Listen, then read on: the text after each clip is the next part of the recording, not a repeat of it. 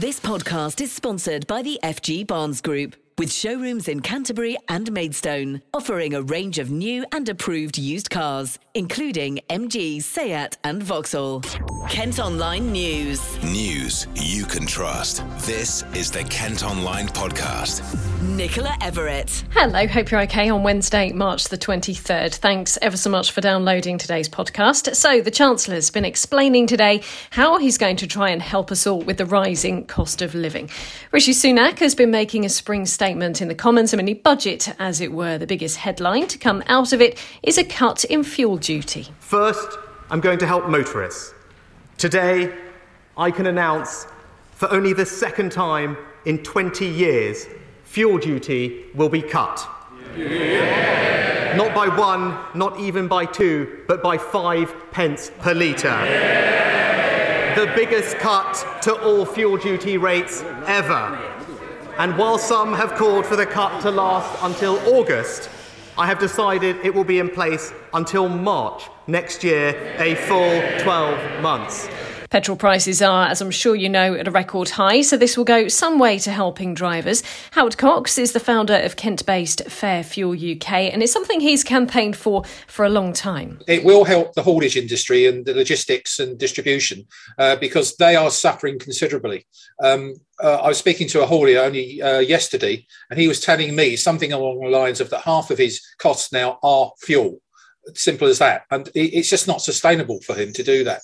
And a 5p cut will help him keep jobs and not pass on so much cost to his customers. Other measures announced today then include homeowners having things like solar panels, heat pumps and insulation installed to pay no VAT for the next 5 years.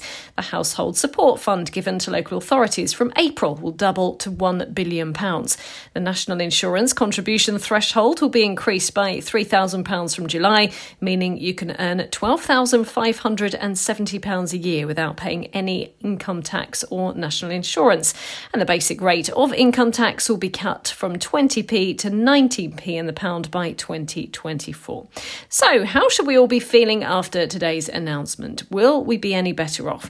Well, I've been speaking to Dr. Catherine Robinson from the Kent Business School at the University of Kent. Well, to be fair, I think he was quite tied in terms of what was possible, given the uncertainty, particularly around Ukraine, and the rising prices. So I think in general, there wasn't a lot in it, but I don't think we were expecting a lot. The good news is, of course, the increase in the threshold for national insurance and the slight reduction in terms of the cost of fuel. So the 5% rebate on fuel is a good thing. Does it make a substantial difference? I think, given the way things are going, I think it's probably not very much. Yeah, we were expecting to hear about the 5p cut in fuel duty, so it didn't perhaps come as much as of a surprise. When prices at the pumps have gone up quite so much, are we really going to notice a huge amount of difference? I guess it's negligible, really, isn't it? Yeah, it's just going to feel as though it's not increasing at as fast a rate as we feared, rather than necessarily feeling as though we'll get any benefits from these cuts. So I don't think it's going to make people feel as though they are receiving much, but it may not get as bad as quickly as they feared. Let's talk very quickly then about, as you mentioned there, the national insurance, because for lower income earners, that will be of benefit to them, won't it? Absolutely. And I think that's the really positive thing, because the situation we find ourselves in here is that the increase in inflation is having a disproportionate effect on the lower end of the wage distribution and those at the lower end of the earnings curve. So as a result of that, this flies in the face of the levelling up agenda to some degree. So we have a bit of a challenge that he has to balance and address here, and the increase in the tax-free threshold is, I think, a really positive thing, particularly at that lower end. One other thing that he did mention about households was to do around green energy. I mean, do you think that's something that people listening to today's announcement would suddenly consider, which perhaps they hadn't done before? I don't know whether it's quite gone far enough, but I think people are seeing generally that there is a need to shift into greener energy supplies for a variety of reasons. And it looks as though it's a long-term prospect now. And so I think that's a very positive thing. I don't know whether they've quite gone far enough as of yet, but and certainly because people will not be looking to make, I wouldn't have thought many households are looking to make those long-term investments at the moment, given the level of uncertainty that they're feeling around their energy bills. They may not be thinking about investment at this stage. Lauren Abbott is the editor of My Kemp Family and has also reacted to the statement and what it could mean for her family. Well, I think the Chancellor's plans will be welcomed, particularly the rising national insurance threshold and the VAT saving on petrol. It is hard to know how much of a dent Rishi Sunak's policies really are going to make. While the 5p reduction in fuel duty will no doubt put some pennies back in our pocket, and I'd really rather they were in mine than in his, it really could be just pennies considering the petrol was, £1.20 a litre not that long ago? The current price has taken the cost of a full tank for our family car from probably just shy of £65 to closer to £90. And the RAC tells me that today's policy will save me about £3.30, £3.20 on a tank after the reduction is applied tonight. So yes, it is a saving. And I know perhaps the VAT change has more of an impact on businesses and hauliers. But when my energy bill is going up by about £70 a month from April and our average food bill is rising by what feels about like £20 a shop, it's clawing a little back. But it does remain perhaps a small drop in an ocean of ever-increasing costs. We'd love to know today if you think the Chancellor has done enough to help with the rising cost of living. You can leave a comment on the question on our socials. Just search for Kent Online on Facebook and Twitter. You can also read analysis to today's spring statement from our political editor, Paul Francis, at Kent Online. Kent Online News. Other top stories today, and a child sex offender from Maidstone who made his victims promise to keep his abuse a secret has been jailed for 20 years. Kenneth Clark targeted victims as young as 3 years old between 2016 and 2019, but was eventually caught when one of them told a relative. The 65-year-old from Chapman Avenue will serve another year on licence and be subject to a sexual harm prevention order indefinitely.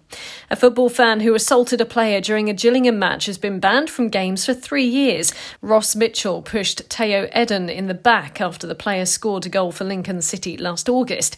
The 39-year-old from Arden Street in Gillingham has also been ordered to pay more than £1,200. Tributes are being paid today to a 22-year-old who died after being found in a critical condition near Herne Bay railway station. Benjamin Taylor from Birchington was taken to hospital last month but passed away 4 days later. His family and friends have set up a GoFundMe page to help pay for his funeral and raise money for a mental health charity. It's been revealed an Ashford mum died after falling from her bedroom window while smoking. 26-year-old Megan Alex was pronounced dead by emergency crews who were called to Repton Manor Road last August. An inquest has heard how she'd been drinking with a friend earlier in the evening. The death's been described as a tragic accident. More from the Commons now, where the Prime Minister has today described the actions of P and O Ferries as callous after it sacked nearly 800 workers in a pre-recorded video. Under Section 194 of the Trades Union and Labour Relations Act of 1992, it looks to me, Mr. Speaker, as though the company concerned has broken the law, and we will be taking action, therefore. Boris Johnson says if the firm has gone against the rules, then it might have to pay millions of pounds. The company is adamant, though, that it didn't break any laws. Well, meantime, the RMT union has described an offer made to sacked staff as disgusting. The company says £36 million of compensation will be given to 800 workers with 40 employees in line for payments of more than £100,000. Ferries between Dover and Calais remain suspended following the shock announcement last Thursday. John worked for P and O for over 20 years. He won't be taking up their offer. It makes me very angry. This is adding insult to injury. It's not about the money. It's about the principle. The way P and O Ferries have conducted themselves in cahoots with DP World is absolutely appalling. It is morally bankrupt. Now, they've made a decision not to follow due process. But because they've got lots of money, they think, that's all right, we can do that. We can run roughshod over the due process and pay our way out of it without any consequences whatsoever. This just doesn't wash. Do they think the British public are stupid? Do they think the British public are going to buy their explanation about this? They don't think UK employment law applies to P and O Ferries. Yet during the start of the coronavirus crisis, they were more than happy to take taxpayers' money for the furlough scheme.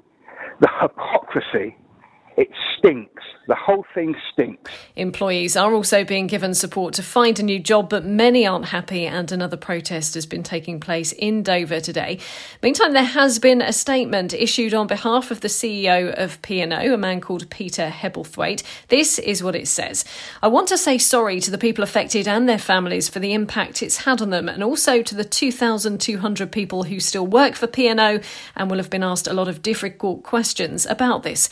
Over the last week, I've been speaking face-to-face to seafarers and their partners. They've lost their jobs and there is anger and shock, and I completely understand. We needed fundamental change to make us viable. This was an incredibly difficult decision that we wrestled with, but once we knew it was the only way to save the business, we had to act. All other routes led to the closure of P and O Ferries. I wish there was another way, and I'm sorry. This podcast is sponsored by the FG Barnes Group, with car dealerships in Canterbury and Maidstone. Now, today marks 2 years since the first national lockdown because of COVID. And one Kent business has told the Kent Online podcast that some months they struggle to break even, and the pandemic isn't now to blame.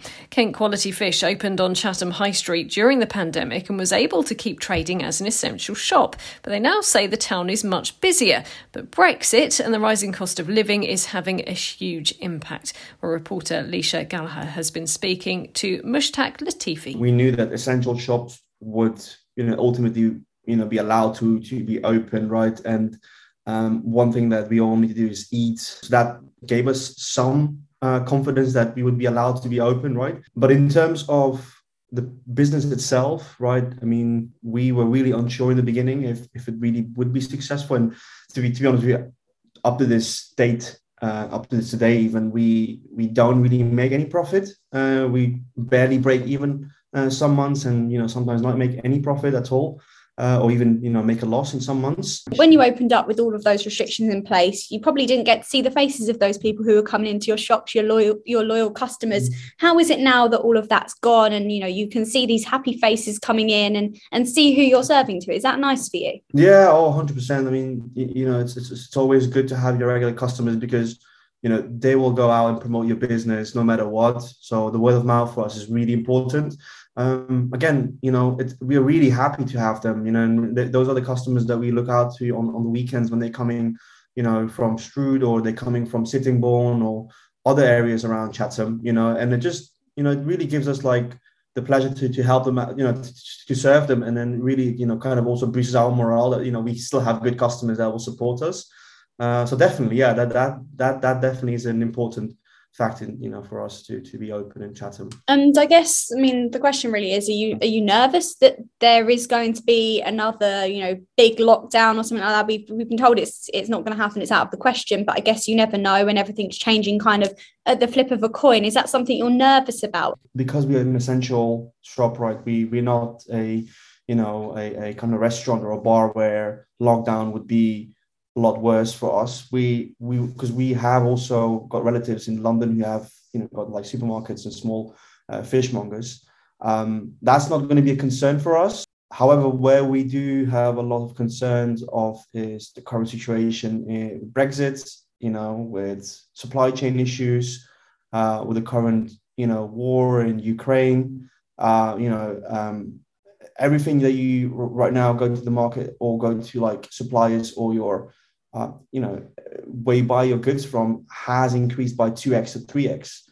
So that is pushing us a lot more. And, with that, it could bring us to some extent to closure if it continues to go like that, because we can't afford, we can bring in our goods from Billingsgate Market, right? That takes a lot of time and effort. And it's fish, it's like perishable items that can go up. So we have to be in Billingsgate, and with the price are going up, our customers can't afford the prices anymore. So that's more of a concern with the current economic situation in the world affects us rather than COVID. I think COVID for us is sort of old news. You can also read Leisha's report and see the very latest COVID stats for Kent on the website. A silence, meantime, has been held at Rochester Cathedral. Later, landmarks will be lit up and we're being encouraged to light a candle or shine a torch from our doorway at 8 p.m.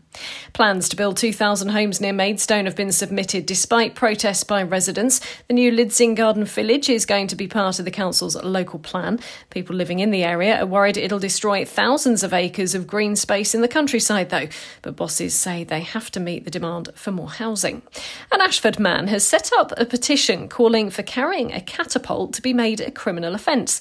The town's got the unenviable title of Kent's catapult capital, with missiles aimed at windows, animals and people. Well, Peter New thinks a new law would help police tackle the problem. There's a link to the petition in the story on the website. A Medway man who fears going to sleep at night because of his epilepsy says people need to be more aware of the condition. David Neale only suffers seizures when he's asleep. They can be quite violent, and a really serious one could mean he loses consciousness and stops breathing. And he spends many evenings at a local McDonald's in Gillingham to try and get calm before going to bed. The 46-year-old has been speaking to reporter Jenni Horn. I'm quite lucky in reality. Having sleep-only related epilepsy, it doesn't matter how many seizures I have. Throughout the year, I can still drive a car. I've still got a lot of things that I can do that other people cannot do.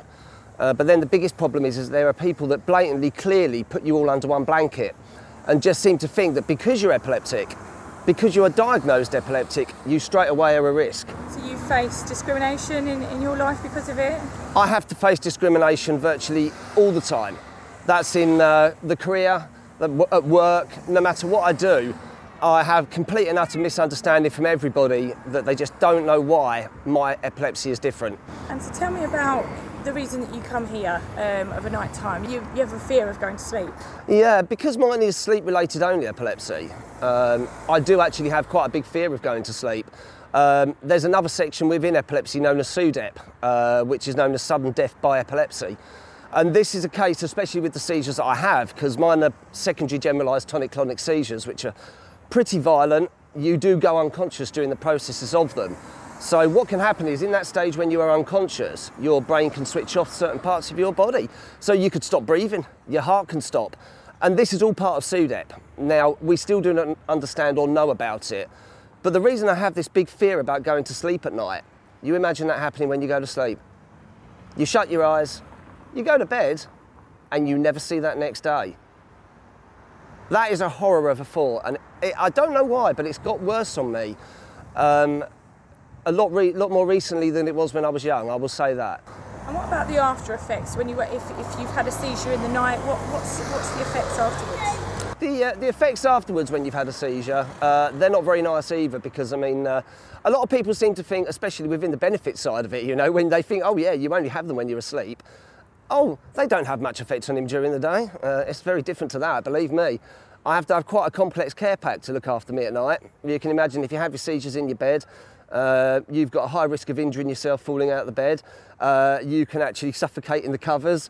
You need somebody else there that's actually with you. I don't know how to get to the toilet afterwards at some cases, so therefore I do embarrassing things as well. Another thing on top of that one is that, after you've had your seizures, because your brain's been traumatised, and your sleep pattern hasn't gone through properly, the next days it's like you ran a 100-mile marathon. You get stinking headaches, you have horrific migraines, and a lot of people don't realise really within the awareness of epilepsy what it actually does to people. And I think again, a lot more people need to know, even sleep-only epilepsy, it has a massive impact on you. Coming to the McDonald's stores in the evenings, having a coffee, a sit down, a drink. I don't go eating burgers every night. I can tell you that is one thing. I don't go eating the burgers every night. But, sitting down, chilling out, there seems to be some sort of comfort zone up here. I don't know. But even like when I'm working away from home, it's the same. If there's a McDonald's nearby, I will go and sit in there for an hour and a half before I get myself ready to get my head into its normal sort of thing to go to bed that night. Saturday is Purple Day, which helps raise awareness of epilepsy. Kent Online reports. It's been announced the branch of Halifax in Margate High Street will close in July. Parent company Lloyds Banking Group are shutting 60 branches across the UK following a sharp rise in online banking. One of the lions at the Big Cat Sanctuary near Ashford has died. Tiny was so unwell when he was born he wasn't expected to survive, but made it to the grand old age of 18. Staff at the Wild Animal Park in Smarden say he'll never be forgotten.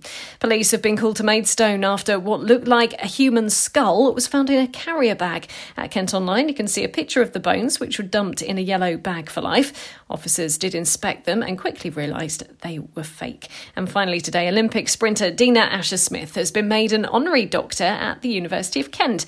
The 26-year-old from Orpington has been recognised for her exceptional and inspirational athletic career. She spoke to us after last night's ceremony at Rochester Cathedral. I feel like when you're doing sport and when you're running and you are winning titles, that's kind of just at the forefront of your mind. That's what you train for. So, you know, if you work hard, you run fast, you win the race, you get that and you kind of expect it. But when you get recognised, I guess, by like the wider community and your home county, obviously me being from Kent, it feels really special because that's something that you genuinely didn't expect, if that makes sense. And it's something that is really heartwarming because they're kind of saying, we respect you and your achievements and we'd like to honour you. And that's, I think, is one of the most unexpected but lovely surprises of being, doing well in sport. I'm really always looking to, I guess, hopefully inspire a generation, having kind of done my own degree whilst trying to be at the highest level of elite sport. I definitely completely understand what each and every uni student's going through. So in any way, if I can help make that an easier, better and a more fruitful experience, then I'll be happy to help. The word role model, I think, is something that I think I didn't really ever expect to be seen like that. Like for me, I've just always been somebody who loves to run. I love to race. I love to run fast and then making silly comments with my friends. And then when everybody kind of sees you as a role model, it is an honour, but it's still something that I'm honestly getting used to. And I just really hope that through my own actions and what I stand for and all the hard work that I put in, that I can help inspire a generation through any sort of collaborations, whether that be with universities, brands or any wider companies, that we help really raise the profile of sports, raise the profile of the county, and also just help any path that I've kind of been on before a bit easier or a bit more seamless for the next generation. I've got the World Championships this year and then the Commonwealth Games, which are in Birmingham, and then the European Championships in Munich. So I've got a ridiculously busy year this year and I'm so excited. They're all within like a 6-week period on different continents. So it's going to be a very challenging but exciting summer ahead for me. So I'm really excited. Dina is the fastest British woman in history and the current world 200-metre champion. She's also appeared on the cover of Vogue and GQ magazines. Well, that's all from us for today. Thanks ever so much for listening. Don't forget you can follow us on Facebook, Twitter and Instagram. You can also now get access to the ad-free Kent Online premium site. To do it, just head to kentonline.co.uk/subscribe. News you can trust. This is the Kent Online Podcast. This podcast is sponsored by the FG Barnes Group, with showrooms in Canterbury and Maidstone, offering a range of new and approved used cars, including MG, Seat and Vauxhall.